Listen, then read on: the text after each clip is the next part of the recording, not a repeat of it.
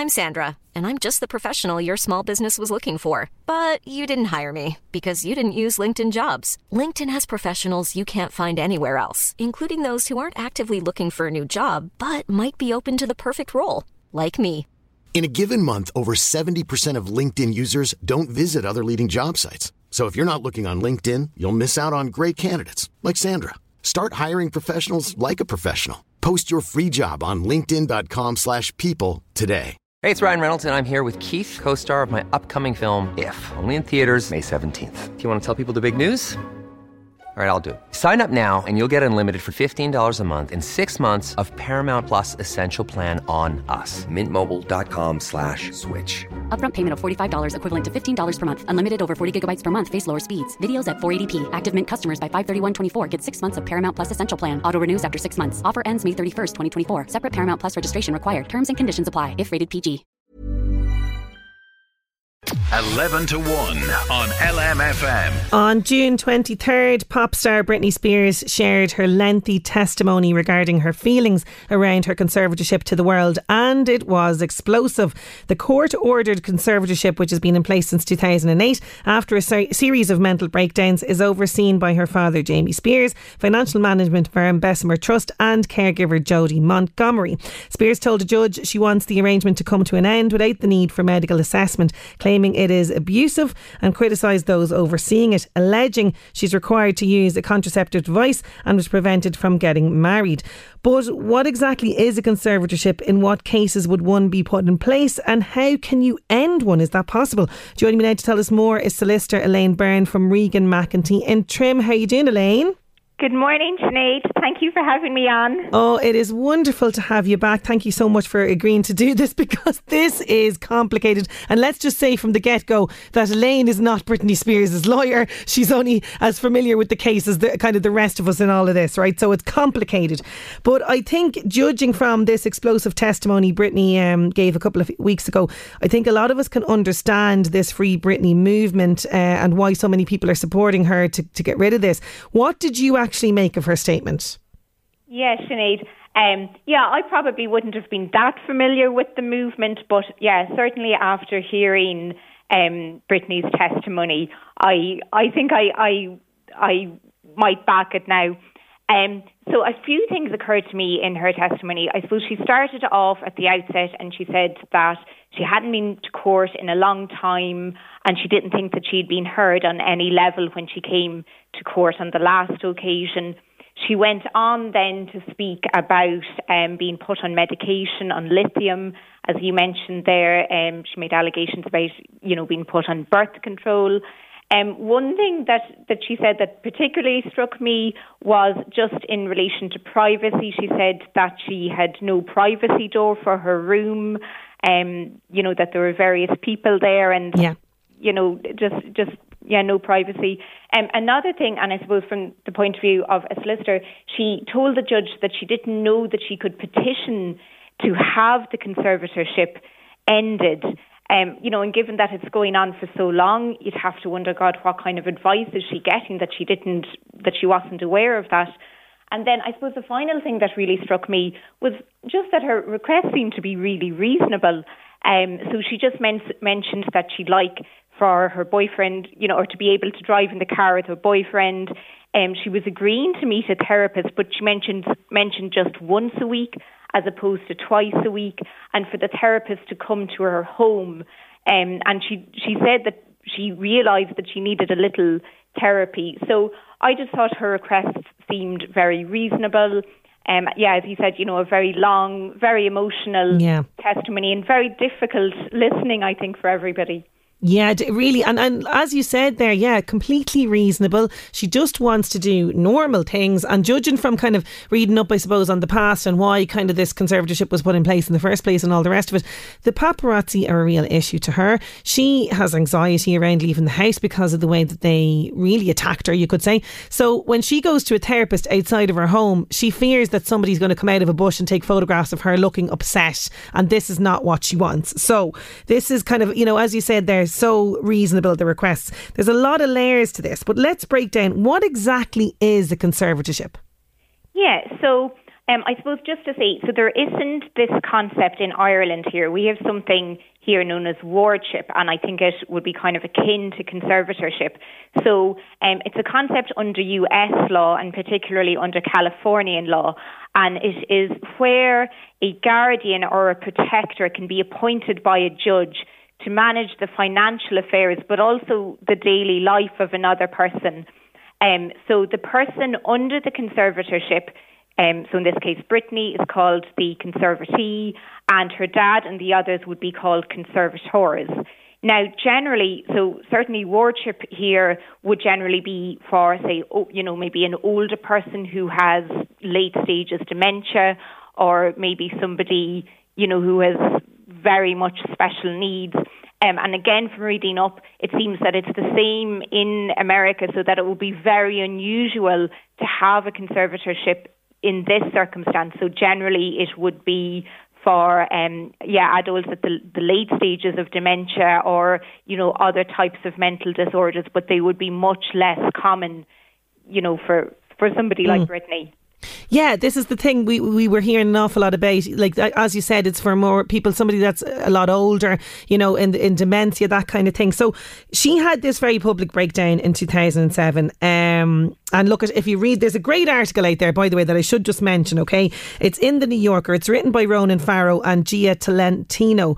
And it's very detailed, and it goes through the entire, I suppose, timeline of this, right? And it tells you kind of all about 2007 and everything. And it speaks to people that were in the inside circle at that stage, right? So people should check that out if they're interested in this. But it was put in place then. When somebody has a mental breakdown, is it that they can never get out of this conservatorship once they're doing better, they're going to a therapist, that kind of thing? So, yeah, Sinead, as you said, so we probably all remember, certainly I remember the images of Brittany. I think there was one image, where she was shaving her hair. Yes. And there were loads of paparazzi, looking at her, and it was really, really upsetting. So at the time, she certainly seemed to be having a lot of difficulties, and it seemed as though it was in her best interests to have this conservatorship, and her dad instigated it. But yeah, as you say, Sinead, it seems to be very different, say in 2008, to later years and to now. So, I think that the difficulty and really what causes me difficulty is that she's still in this conservatorship, and, you'd really hope that, somebody would be able to get out of it, if you're doing better. And, certainly Brittany has done a lot since then. So we'll say, if we apply it to Irish law here and say if you've wardship, there is always a mechanism whereby you can apply to court to be removed from wardship. So, you'd imagine that the same would apply in America, and maybe it's a thing, in Brittany, in her testimony, she said that, she didn't want to maybe let the side down, or she, was always reluctant to tell the truth.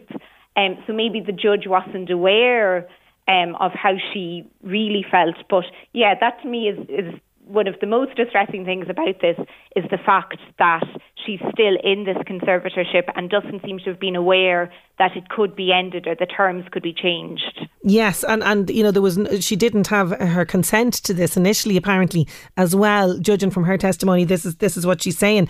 So what do we know about the early years of this? Because she was performing right up until 2018, and to be fair, to show the other side of this as well, she was losing a lot of money. She was spending quite recklessly. She was, things. She was down to her last million, apparently. So did, the conservatorship then, in terms of them coming in to step in and take control of the finances, that could have proved to be extremely beneficial then?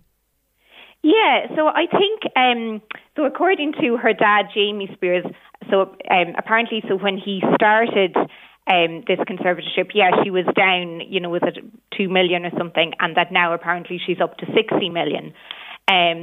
So, and I think during the time that she's been in this conservatorship, I mean, her workload and her work rate is just incredible.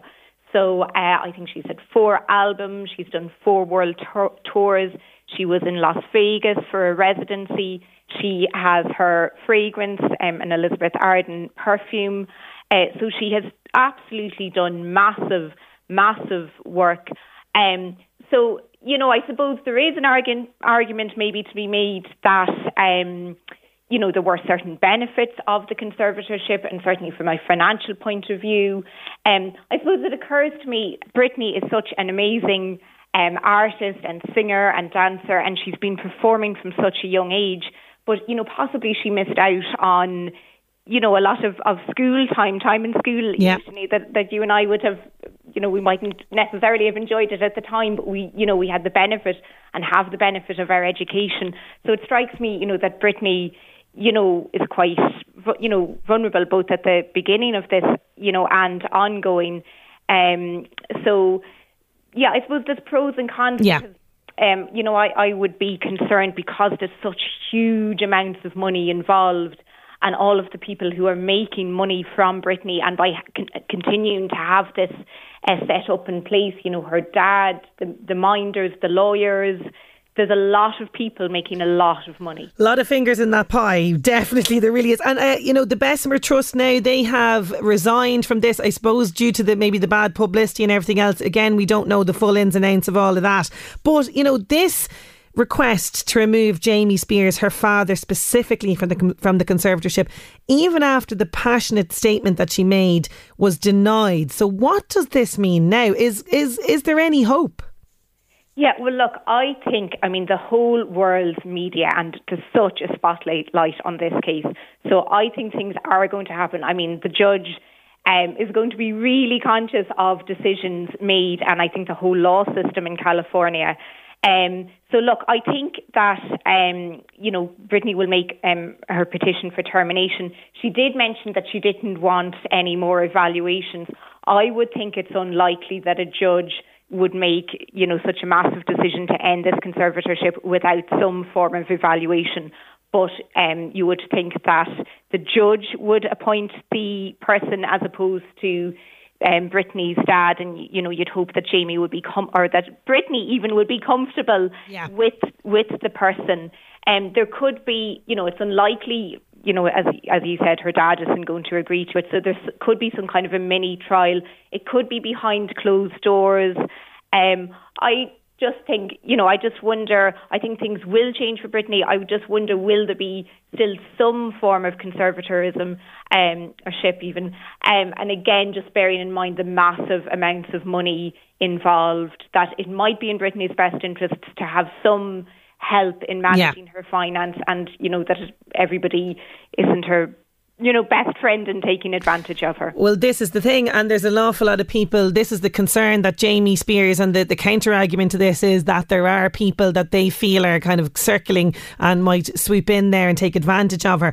It's a very interesting case, it really is. I mean, we have to just keep watching this space in terms of this, but I just want to mention very quickly, because this is something that has kind of been highlighted through this case as well. It's shining a light on a lot of issues people with disabilities can experience as well. Tell me about the UN Convention on the Rights of People with Disabilities, and that's something that's in place here as well, isn't it? Yes. So this was adopted in 2006, and it was just really interestingly, the USA is a signatory to the convention, but it hasn't ratified it. So I suppose it's given it lip service, but it hasn't actually done anything about it. We have ratified. We're signatory to it, but we also have ratified it. And I think the idea behind it is that you know, somebody with a disability, you know, they're not just an object of charity, and, you know, with decisions to be made about, you know, the person's medical treatment and social protection. And instead, I think the whole rationale of this convention is that somebody with a disability, they're an individual just like you and me, and they have rights. They're capable of claiming those rights and making decisions for their lives, you know, based on their free and informed consent. So in this jurisdiction, we have a Capacity Act. Now, it's the Capacity Act of 2015. It actually hasn't fully been commenced yet. I'm hoping that it's going to be commenced maybe next year, subject to funding. And I'm really excited about it, because I suppose the law that we have at the moment, it is quite archaic It literally actually dates back to 1871. Wow, okay. Yeah. That needs to be updated. Yes. And, the title of the Act, Sinead, even is, really quite offensive. It refers to the lunacy regulations of 1871. So, yeah, we really need to get our Capacity Act in force. And I suppose in the meantime, a lot of people might have heard of things called an enduring power of attorney. And so I would see these, it would generally be older people who might, or be relevant, I suppose, if somebody is at the later stages of dementia. So you can make it when you're well, and you can say if down the line, God forbid, I get dementia, then I appoint maybe 2 people and they would act as my attorneys. Obviously, you have to trust these attorneys. Yes. Because again, they would have total control and I wouldn't have capacity. But it is available. I think it's a good thing to have. And look, we have wardship, but please God, our capacity legislation will be fully commenced maybe next year. Okay, so we might come back to that one when that does happen. Elaine, thank you so much for going through all of that with us today. Thank you so much, Sinead. I really enjoyed the chat. Hi, I'm Daniel, founder of Pretty Litter. Did you know cats tend to hide symptoms of sickness and pain? I learned this the hard way after losing my cat, Gingy. So I created Pretty Litter, a health monitoring litter that helps detect early signs of illness by changing colors, saving you money and potentially your cat's life. Pretty Litter is veterinarian developed, and it's the easiest way to keep tabs on your fur baby's health right at home. Go to prettylitter.com and use code ACAST for 20% off your first order and a free cat toy. Terms and conditions apply. See site for details. Hey, it's Paige DeSorbo from Giggly Squad. High quality fashion without the price tag. Say hello to Quince. I'm snagging high-end essentials like cozy cashmere sweaters, sleek leather jackets, fine jewelry, and so much more. With Quince being 50 to 80% less than similar brands.